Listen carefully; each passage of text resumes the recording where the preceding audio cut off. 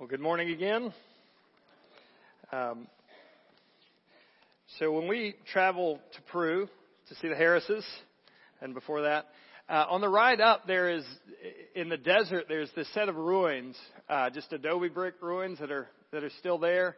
I'm fascinated by ruins. Like, no clue what was there, no clue what happened there, but it's just, for me, it just grabs my attention. Love seeing, I hadn't gone over to Europe, got pictures of these great Colosseums and the ruins that are left of them, and it just fascinates me. But as I was thinking about it this week, I was like, it's also kind of sad, isn't it? Like, there used to be lives here. There used to be thriving here. There used to be civilizations here. There used to be cheering and celebration and great events in people's lives right here in these places. And now all that's left is ruins that we can go take pictures of. And the reason it kind of struck me as I thought about it is how many of our lives, if we were to look at them, are filled with ruins. Places where there used to be life. Places where there used to be intimacy and celebration. Places where there used to be connection and feasting. And now, ruins. And I think, like, in my own spiritual life, where there used to be this vibrancy and intimacy with God, but now maybe there's this coolness or there's distance or drift. Or maybe it's in your marriage. Right? There used to be this warmth and this intimacy and this love and this excitement. And yet we've let things cool off. Or worse, we've let things drift apart. Or with our kids. Or with a friendship at church. Or wherever it is. There used to be life there. And now it's ruins. What's the way back? What is the way back if we look and we see ruins in some area of our life? Daniel's going to have that very same thought, and this passage is going to be about that very same thought. He is looking out over his people and its exile. He's looking out over the land God promised and it's deserted. He's looking out over the temple that was the house of the very presence of God, and it's no stone on top of any stones. Nothing but ruins, nothing but desolation of what once was thriving. And so how does Daniel respond? We're going to be in Daniel chapter 9. And his way back, his starting point of coming back was to set his face intensely to looking at God and confessing his sin and pleading for restoration. And what a great place for you and I to start as well. Anywhere that you see ruins in your life, I'm going to pour my heart out in repentance to access God's mercy, and then I'm going to plead for the walls to be rebuilt, for the ruins to become habitable houses again, for life and flourishing to return in exactly those areas where it is missing. And that's what we're going to see in Daniel chapter 9. Which goes right in with the theme we've been talking about in Daniel. Be hopeful, right? God is sovereign. He's working out His eternal plans. And we've looked at going from the great events of God in the life of Daniel and God in the lives of Shadrach, Meshach, and Abednego to the last time we were together. We talked about, or we got into these visions that Daniel had throughout his ministry. And the last one we looked at was this little horn with a really big mouth that was the Antichrist. And the Antichrist was going to set himself up as God. The Antichrist was going to demand the worship of the nations. The Antichrist was going to have this big, boasting, arrogant mouth. He was going to have these scheming and plotting for power. He was going to be empowered by Satan. All of these things that were part of it. He is going to crush the saints. He's going to war on the saints. He's going to prevail against you and me and all of us together. He is going to wipe us out. And then Jesus is going to come back and with the breath of His mouth slay Him and destroy Him.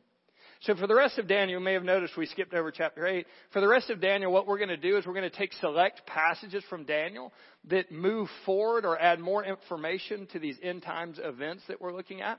And so chapter 8 covers the Antichrist ground again. He's bold, he's scheming, he's destructive. He has this power that doesn't come from himself but outside of himself. And ultimately he's going to be destroyed, but he's not going to be destroyed by human power. He's going to be destroyed by the divine hand. And so chapter 8 re-encapsulates a lot of those things. And so that's why we're moving into chapter 9. And so in chapter 9, what we find is Daniel opening up his Bible. And as he does, he realizes it's time for some of God's promises to come true. It's time for what is desolate and what is empty and what is in ruins to come back to return and back to rebuilding. Instead of saying, well, God, you're sovereign, go ahead and just rebuild it. He says, God, We are desperately sinful and we desperately need your mercy. Would you come and give us mercy? And then would you go and fulfill your promises? So he meets God's promises with his seeking and his pleading and his praying. And so that's what we're going to see in this passage as we see a God who delights to restore. A God who delights to pour mercy out on his people. A God who delights to forgive. A God who delights to give favor to his people. And so when you and I go and say, God, I'm sinful, we have a God who delights to forgive us. When we say, God, this is in ruins and this is broken, it's not the way this is supposed to be, and I don't know how we get back from here. You're meeting a God who delights to redeem and to restore. That's who you're talking to. So Daniel chapter 9, verses 1 through 19. In the first year of Darius, or Darius the son of Ahasuerus, by descent of Mede, who was made king over the realm of the Chaldeans. In the first year of his reign, I, Daniel, perceived in the books the number of years that according to the word of the Lord to Jeremiah the prophet must pass before the end of desolations of Jerusalem, namely 70 years. Then I turned my face to the Lord God, seeking him by prayer and pleas for mercy with fasting and sackcloth and ashes. I prayed to the Lord my God and made confession saying, O Lord, great and awesome God who keeps covenant and steadfast love with those who love him and keep his commandments. We have sinned and done wrong and acted wickedly and rebelled, turning aside from your commandments and rules. We have not listened to your servants, the prophets, who spoke in your name to our kings and our princes and our fathers and to all the people of the land. To you, O Lord, belongs righteousness, but to us open shame, as it is to this day to the men of Judah and to the inhabitants of Jerusalem and to all of Israel. Those who are near and those who are far away and all the lands to which you have driven them because of the treachery that they have committed against you. To us, O Lord, belongs open shame, to our kings, to our princes, and to our fathers, because we have sinned against you. To the Lord our God belong mercy and forgiveness. For we have rebelled against him, and we have not obeyed the voice of the Lord our God by walking in his laws, which he set before us by his servants the prophets. All of Israel has transgressed your law and turned aside, refusing to obey your voice, and the curse and the oath which was written in the law of Moses, the servant of God, have been poured upon us, because we have sinned against him. He has confirmed his words which he spoke against us and against our rulers who ruled us, by bringing upon us a great calamity. For under the whole of heaven there has not been done anything like what has been done against Jerusalem. As it is written in the law of Moses, all this calamity has come upon us, yet we have not entreated the favor of the Lord our God, turning from our iniquities and gaining insight by your truth. Therefore the Lord has kept ready for us this calamity, and he has brought it upon us. For the Lord our God is righteous in all the works that he has done, and we have not obeyed his voice. And now, O Lord our God, who brought the people out of the land of Egypt with a mighty hand, and have made a name for yourself, as at this day, we have sinned, we have done wickedly. O Lord, according to all your righteous acts, let your anger and your wrath turn from your city, Jerusalem, from your holy hill. Because for our sins and for the iniquities of our fathers, Jerusalem and your people have become a byword among those who are around us. Now therefore, O Lord our God, listen to the prayer of your servant and to the pleas for mercy, and for your own sake, O Lord. Have your face to shine upon your sanctuary, which is desolate. O my God, incline your ear to hear. Open your eyes and see our desolations in the city that is called by your name. For we do not present our pleas before you because of our righteousness, but because of your great mercy. O Lord, hear. O Lord, forgive. O Lord, pay attention and act. Delay not for your own sake, O my God, because your city and your people who are called by your name. Let's pray together. Father, I don't stand here by my righteousness, but because of your mercy. We don't sit here saved by the blood of Jesus Christ because of our goodness, but because of your mercy. And we don't ask for you to restore homes. and turn the hearts of fathers back to children and children back to fathers and parents back to kids and kids back to parents and husbands back to wives and wives back to husbands and even church members back to church members. We don't ask that because we deserve it. We ask it because you're a God who is filled with mercy and lavishes favor upon the people who seek your face. And so, God, would you do that and so much more? Father, would you use your word by your Spirit to bring a conviction on each of our hearts and the cleansing breath of repentance before you and confession before you, so that grace might fill us again, forgiveness might fill us again, restoration might be the work that you do in us and through us again. Father, would you do that, we pray. In Jesus' name. Amen. So, pray that God would restore the ruins that are around you. Pray that God would restore the ruins that are around you. First, meditation and adoration create a heart posture for genuine prayer. Meditation and adoration create a heart posture for genuine prayer. Have you ever noticed how quickly you can talk yourself into getting angry? Like your husband or your wife comes home and they say one little word, and all of a sudden in your heart, anger begets bitterness, gets frustration, and all the things that are bubbling up in your mind just fill up. And you can get angry so quickly over nothing. You can get bitter so quick over nothing. You can get critical of the people around you so easy, like over nothing. But on the other hand, you look at yourself and you're like, I'm doing pretty good. You know, there's a good reason for any of the bad stuff I do, and I don't do that bad stuff anyways. And you live in relationships that are critical and negative and struggling because it's so quick that this cycle of little problems or little complaints become big problems and big complaints as we work them up in ourselves. Did you know the opposite is also true? You can latch hold of the goodness or the progress or the blessing of another person, and you can think about that, and you'll find more of them. And instead of it pulling you into bitterness and pulling you into separation, it's going to pull you into connection. It's going to pull you into a positiveness. It's going to pull you into joy. Well, the same thing comes in your relationship with God. You can be resentful, and you can be bitter, and you can be critical, and you can be negative, and you can live in the soup of your own negativity. Or you can latch on to the goodness of God. You can look at the goodness of God. You can look at the cross of Christ. You can look at the mercy He's given you. You can think about His goodness. You can think about what He's done. You can think about what He's like. You can think about what He accomplished for you. You can think about what He's promised to you. And all of a sudden your soul won't be filled with this negative downness. Instead, your soul will be filled with a spur and an opportunity to worship and to celebrate. And you'll spend a lot more time looking at you, a lot less time looking at others. And the quality of life and relationship with God and others totally changes when we do that. What is the way out of that kind of mentality? The way out is let me go stare at the goodness of God.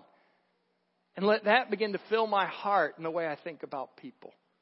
So that's what we're going to see as we get into this.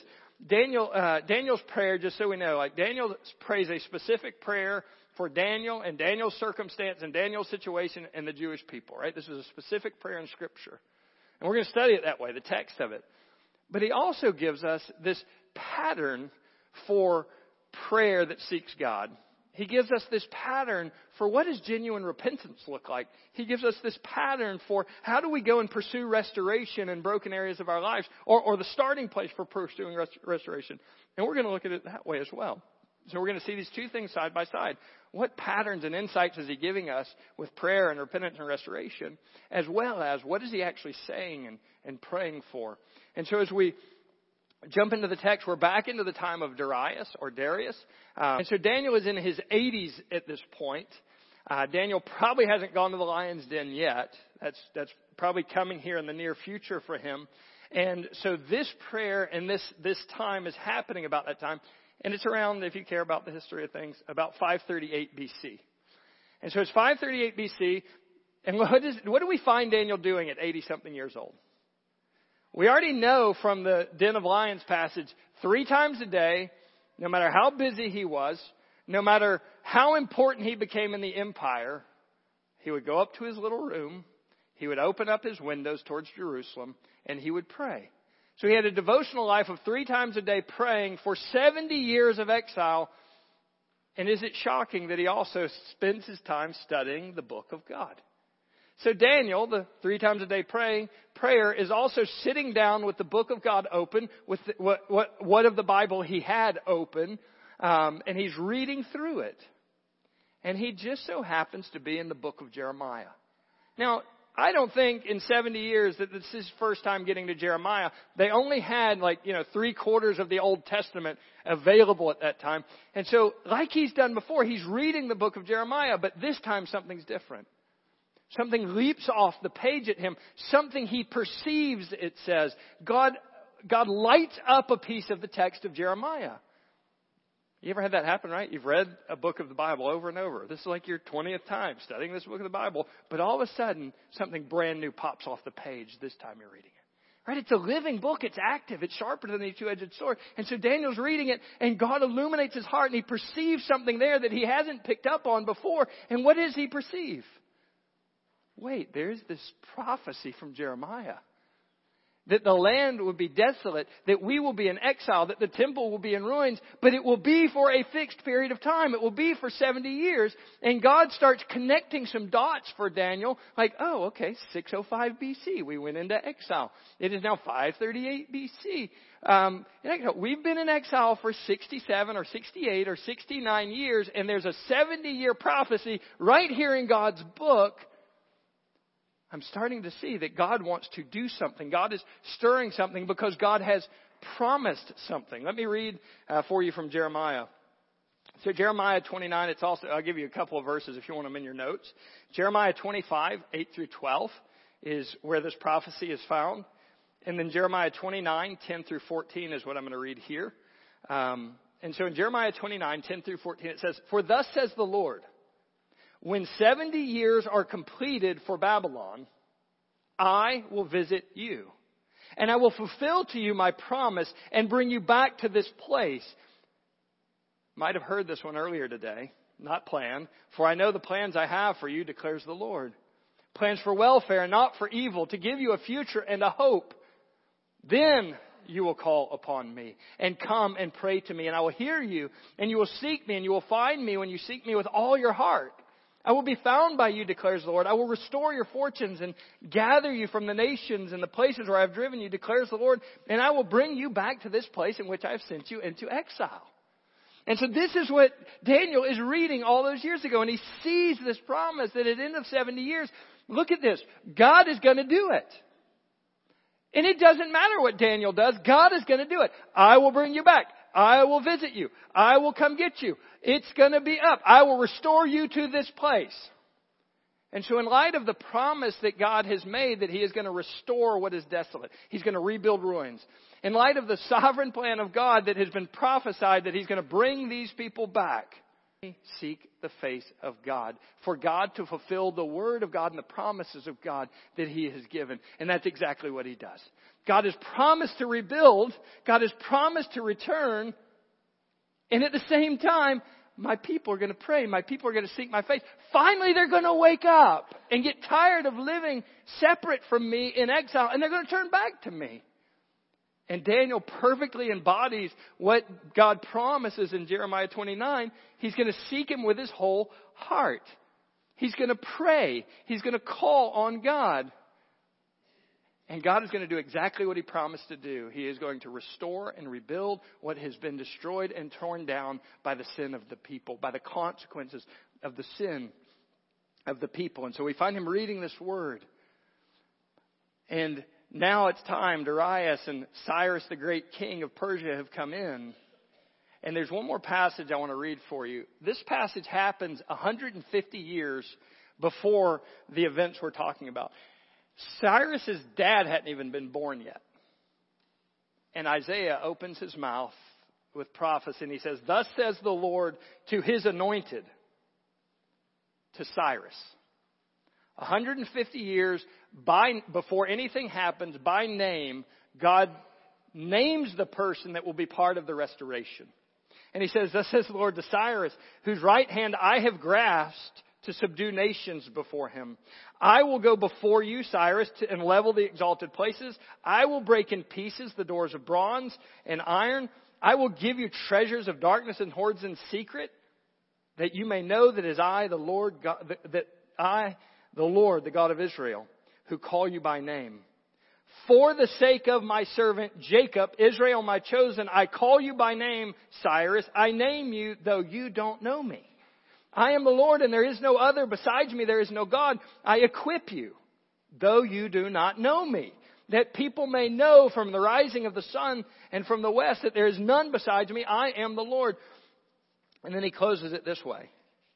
I have stirred him up in righteousness. I will make all his ways level. He shall build my city, and he shall set my exiles free. 150 years before any of this stuff is happening, God said, this is the guy that I'm going to use to restore. And so all these things are coming to place right here. All of these events are converging right here. The guy that God named through Isaiah is right here.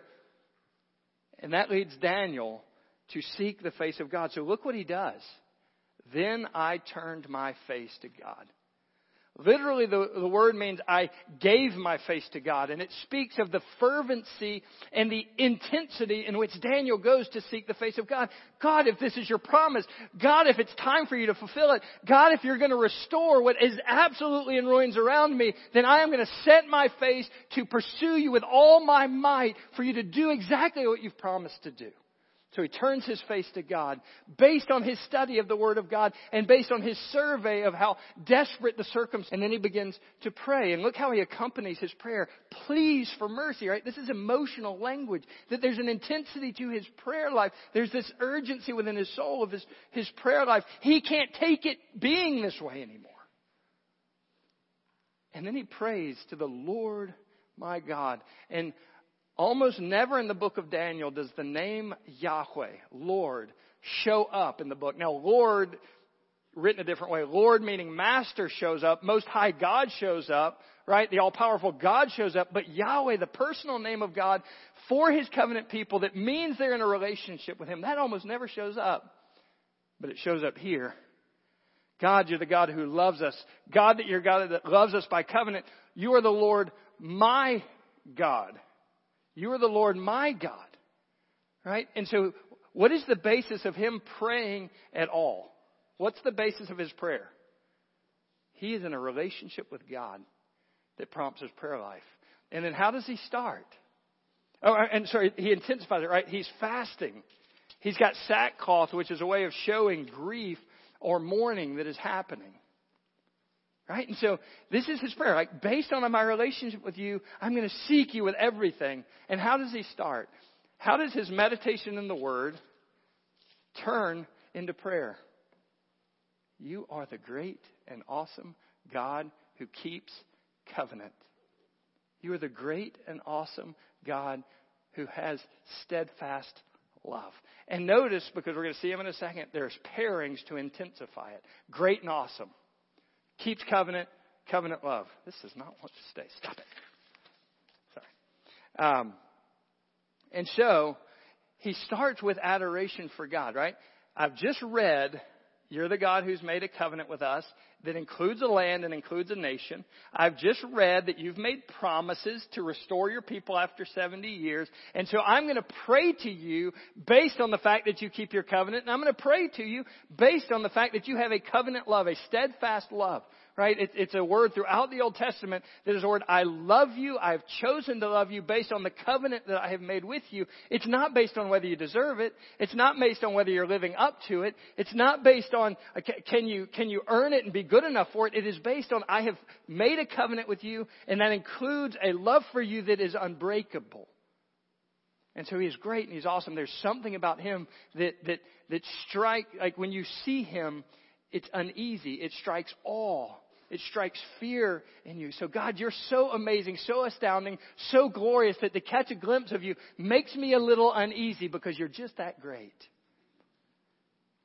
And so you're great and you're awesome, and your steadfast love and your steadfast love and your keeping of covenant that is part of this. And so if you look at the process of what he's going through, what is the process? Open the book. Okay, God, I see what's going on around me and I can't take it. I'm going to open your book. And when I open your book, your promises leap off the page. And so I'm going to seek you with all my heart. And so the question I have for you is, where are the ruins in your life? Where are the broken down walls in your life? Where is the decay starting in your life? And so again, maybe you look in and you're like, my relationship with Jesus is not at the level and the intimacy and the closeness that it once was. And maybe God would just wake you up and say, that's not okay. You don't want to live that way anymore. Maybe you look at your marriage and you're like, we talk, and when we talk, it's basically up like we're administrative assistants to each other. And then how do we go chaperone everything that's supposed to happen this week? And you realize there's not a warmth there. There's not an intimacy. There's not a connection that was once there. And you're like, I can't live. This is not the way it's meant to be. Or maybe you look at your kids. And they're older and they're adults, or they're younger, or they're high school, or they're elementary school. And God, there's just things about them that are rebellious, or there's things about them where they're hard to your spirit, or there are things about them where they don't have a heart for you that I want them to have for you. And it's not okay. Or you have broken relationships within the church or within your family. And you're getting to the place where it's like, it's not okay. Where are the ruins in your life? And then what are you going to do about it? Here's a great place to start. If you see the ruins, then look in the book. If you see the ruins and look at the book, and you know what you're looking for? God, who are you? What do you like? What do you desire? What are your promises? What have you accomplished? Because I want my soul to be filled up with that in a way that pushes me back to prayer, pushes me back to seeking. And so look at the book. That's the first way back. Look at the book. That's the first way to begin rebuilding walls that have been torn down in your life. The second step, an all-encompassing heartfelt repentance opens us to God's lavish mercy. All-encompassing heartfelt repentance opens us to God's lavish mercy.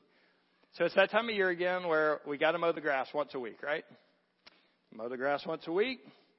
We're good. Got mostly good grass in there. Got a couple of weeds in there. But as long as I mow the grass once a week, it's all green and all looks fine. Y'all there? Your yard looks great, right? The weeds are green, the grass is green, all good.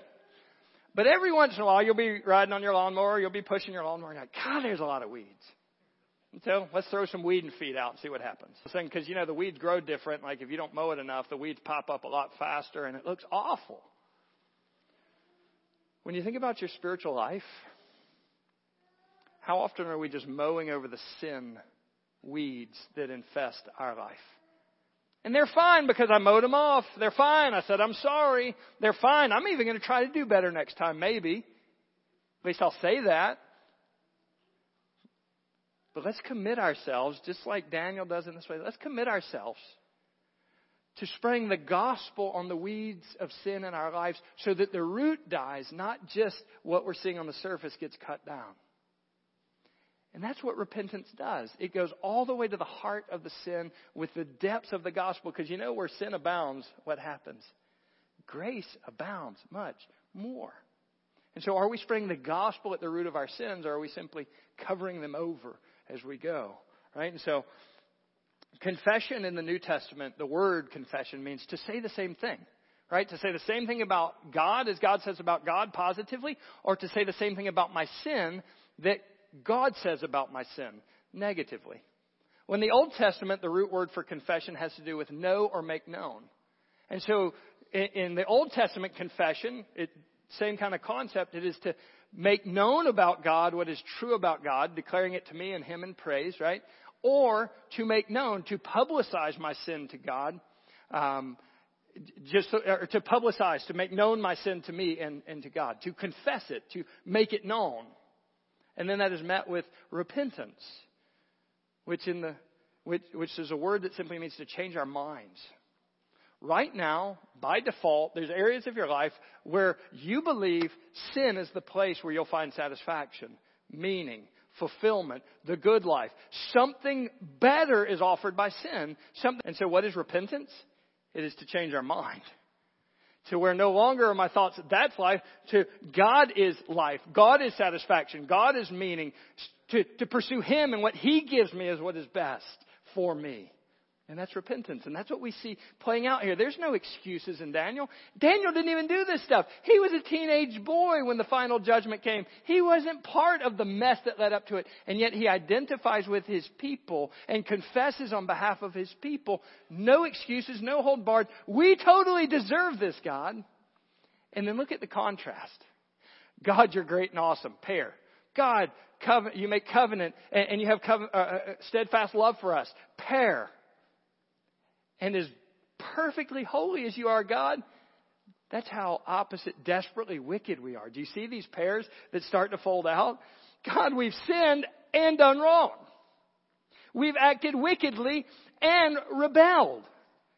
And we have turned aside from your commandments, and we didn't listen to your prophets. And so you have this multiplying effect of like, God, we have blown it. We get it. And then did God leave us in our sin? Does God leave you in your sin? No. What did God do when we're running after idols? What did God do when we actually put idols inside His temple, or you place idols inside your heart? What does God do?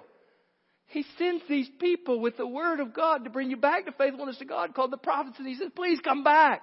Right? The prophets, their job, their design is to call straying people back to covenant faithfulness. It's not to tell the future. The future was a small part of their ministry designed to bring them back to hope and back to life in God. And so it was these people that would call them back to covenant faithfulness. And so God pursued them with prophets. And they wouldn't listen to them. And then God gave them a book, and He continually added to His book, right? And He says, here's my word. And they wouldn't obey His book. His book's like, come back to me. No. There's life with me. I want my own broken wells. Come back to me and I'll receive you. No. And so He sent them prophets and He sent them His word, and they wouldn't return. And then He warned them. If you continue on the path of rebellion, you will increase the experience of consequences. In Deuteronomy 28, there's these two mountains that were very visible representations. There's the Mount of Blessing and the Mount of Cursing. And there's these accelerated blessings to faithfulness that were given, and there's these accelerated curses or consequences of sin. And it was basically, when you experience this, keep going, because I've got more for you. I've got better for you. And then on the other side, there was these mountain of curses, and they got more intense and worse as they went along. And so you had famines, and you had blights on crops, and you have diseases, and you had armies defeating you, and then ultimately you had exile as the highest one. And so the point was, if you find yourself experiencing one of these low-level consequences, stop where you are. Come back. And so even this warning was the grace of God to say, when you start running up against this stuff, it's a warning light that you better quit driving the car until you get it to a mechanic. You better quit walking in this direction. Come back to me. And they would not do it. And so God did exactly what He said He would do. And He wipes them out in exile. And He fulfills His promise to them. Despite pursuing them, despite warning them, despite wanting them back, they kept going. And then look at what Daniel says. We experienced the maximum consequence of exile. And yet we still wouldn't entreat the favor of our God. And that's the indictment, isn't it? We still wouldn't listen. And isn't that true in your life? Like, the wheels of my life are grinding and there's stress or they're breaking down, but I'm not going to stop. So I keep going and it breaks more. And I keep going and it breaks more. Then all of a sudden it's like, God, why did you let this happen? God, what's wrong with you? God, why'd you let me down? I've been trying to get your attention for all this time. Turn back to me. And you won't turn back. And now I'm going to blame God for that? How often do we do that, right? Come back. All these warning signs are signs to come back. Because look at the thread that runs through the text. God, you're righteous. We absolutely deserve this. But then look from there what the thread is. We deserve open shame. To you belong mercy and forgiveness. The essential nature of God. That's true of God just as His justice is true of Him. The essential nature of God is what? Mercy and forgiveness are who He is. And then as you move forward, what's the thread? We didn't entreat His favor. What does that mean? God has this storehouse of grace that He loves to give His people. This storehouse of favor that He loves to give His people. And so will we be people that go and knock on the door to ask for it? If He delights to give grace, are we going to be people who put ourselves to receive grace? And that's the thread. And then look at the last part. You delivered us out of Egypt. You set us free from slavery. And what's the implication? And we ran right back into it. You set us free from slavery in Egypt so that we could, by our sin, run right back into slavery in Babylon. But God, you set us free from slavery before, for your great name before, you can do it again. So I think we think of repentance as this dirty word, or this harsh word, or a word that preachers beat us over the head with. It's not. Do you know what repentance is? It's the key God puts in your hand to open up the door of grace. It is the key God puts in your hand to open up the door for mercy to flood back into your life again. It's the key that takes the prison and opens it up so you can run out into the goodness of God again. We think that if we ignore sin, then everything will be good. If we ignore hard truths about sin, then everything will be peaceful and acceptable. And it's only when you talk about this ugly, harsh stuff called sin that's bad. No. Like the path to life is the path of repentance. The path to mercy is the path of repentance. The path to grace is the path of repentance. The path to God's lavish favor in your life is the path that travels through repentance. And so are we a people who delight with the goodness of God and the promises of God? Grab them. What is the path back to life? It is confess. Say what's true about God. Say what's true about your sin so that you can turn from thinking that your way, what you earn and what sin offers is right, to what God says is right. And then begin to walk out the change that you have just prayed for. Then begin to pursue the change that you've just prayed for. That's how life will fill your life. That's how the ruins of your life will begin to look inhabitable again. That's the way God's designed. And then the last part, we won't go into it much. Prepared hearts pour out requests for redemption's full effect. Prepared hearts pour out requests for redemption's full effect. All right, 2 Chronicles, which we've all read and talked about. If my people who are called by my name will humble themselves and pray and seek my face and turn from their wicked ways, then I'll hear from heaven and forgive their sins and heal their land. That has nothing to do with America. That is a Jewish promise. But you know who it applies to, or who it most directly relates to? It relates to you and to me and to the church. We're God's people. The church is God's people now. You are God's people if you're in Christ. So if we will humble ourselves, if we will pray, if we will seek the face of God, if we'll turn from the sin in our homes and in our lives and in our churches, then God will come and restore churches, and God will come and restore homes, and God will come and restore us. Right? And so what's the prayer? For your sake, for your sake, for your hill, for your city, for your people, for your work, for your sake, for your name, for your people, for you, God, because we know what we deserve.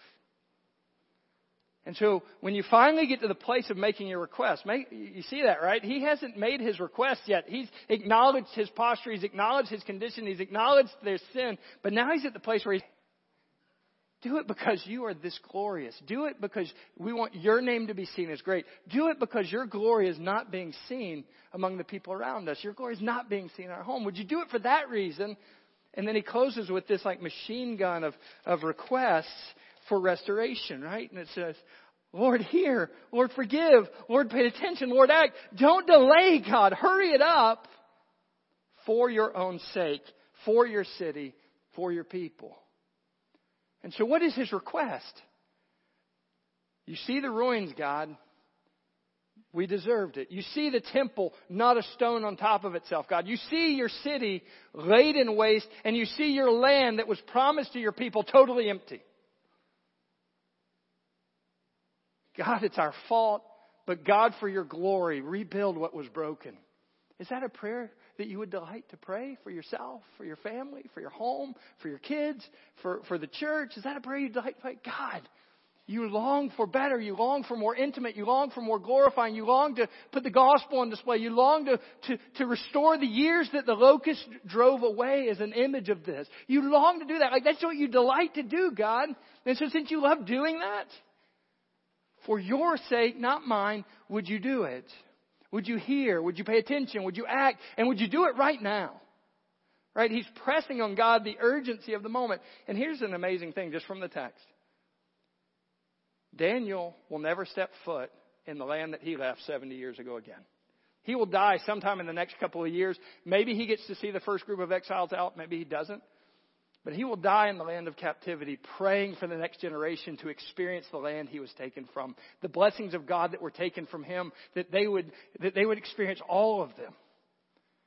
And he's praying this prayer on behalf of the people in the past for the blessings of the people in the future, so that the next generation would taste the fullness of God in a lot of ways he never got to.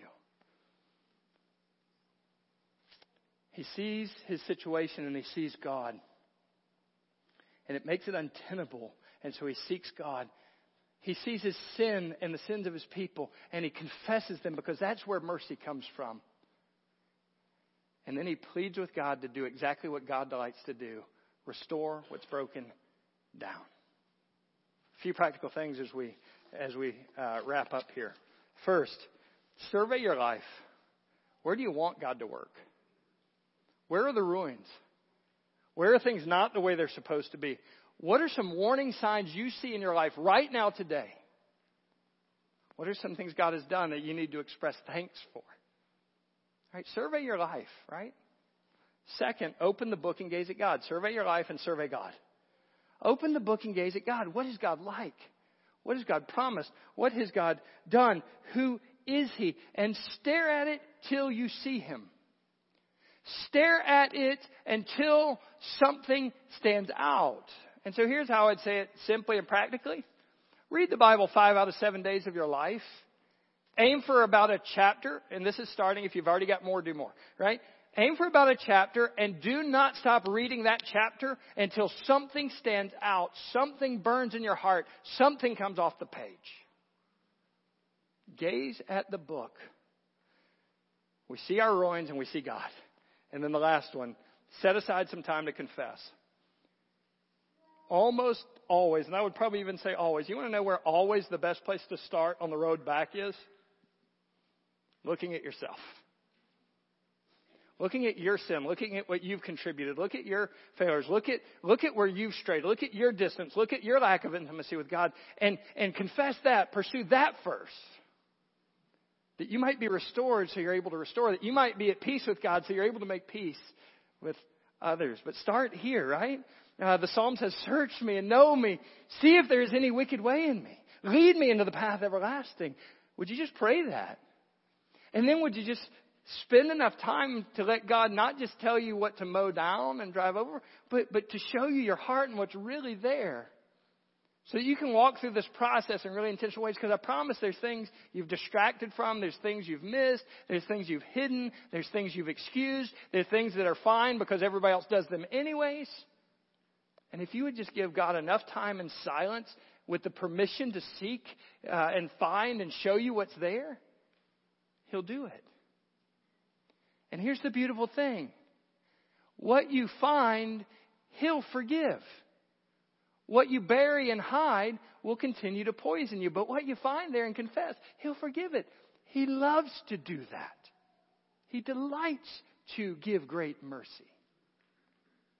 The clearer you see God, the clearer you'll see sin, the clearer you'll see the ruins of your life, but the more power and the more pursuit you'll have for God to go restore it. And that's exactly what I want us to pray for. That's exactly what I want for your life.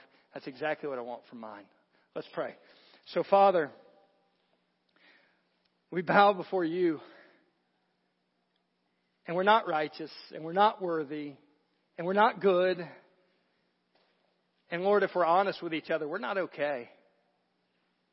Our spiritual life, it's not okay. Our church life, it's not okay. Our marriages, it's not okay. Our relationships with our kids, it's not okay. God, there's strained relationships with others. They're not okay. And so, Father, would show yourself merciful as you joyfully delight to forgive us of our sins and cleanse us from our unrighteousness so that we're really clean. We don't just look clean to others. We are clean, God. God, would you do that? We pray that in Jesus' name. Amen. So as we come to our time of invitation, God would delight to forgive you of your sins. He would delight to adopt you into His family. Have you ever been convicted of your sins, that you are separated from a holy God, and that's going to be forever, and you're never going to be able to do anything about it, and you're not good enough, and you can't be good enough to do anything about it? And then has God ever showed you the gospel? Has He ever showed you His Son, Jesus Christ, who died on the cross for your sin, died on the cross for your separation to bring you back? Have you ever turned from your sin and put faith in Jesus alone to save you? That white sheet we mentioned in the beginning, you can fill that out, and we'd love to talk to you more about that. But God would delight to save you. All who call on the name of the Lord, He'll save. But you know what today would be a great day for God's people? It'd be a great day to confess your sins. It'd be a great day to turn from sin to the life-giving grace that God has, to entreat the favor that's being held back. What a great time to do that. You can do that where you are. You can do that up front. But maybe for you, there's a very specific ruin in your life. There's a very specific wall torn down. There's a very specific broken heart attached to it. And today you just want to pour that out to God. You can do that here. You can do that where you are. We're going to stand and sing together. And you respond how the Lord is leading you during this time.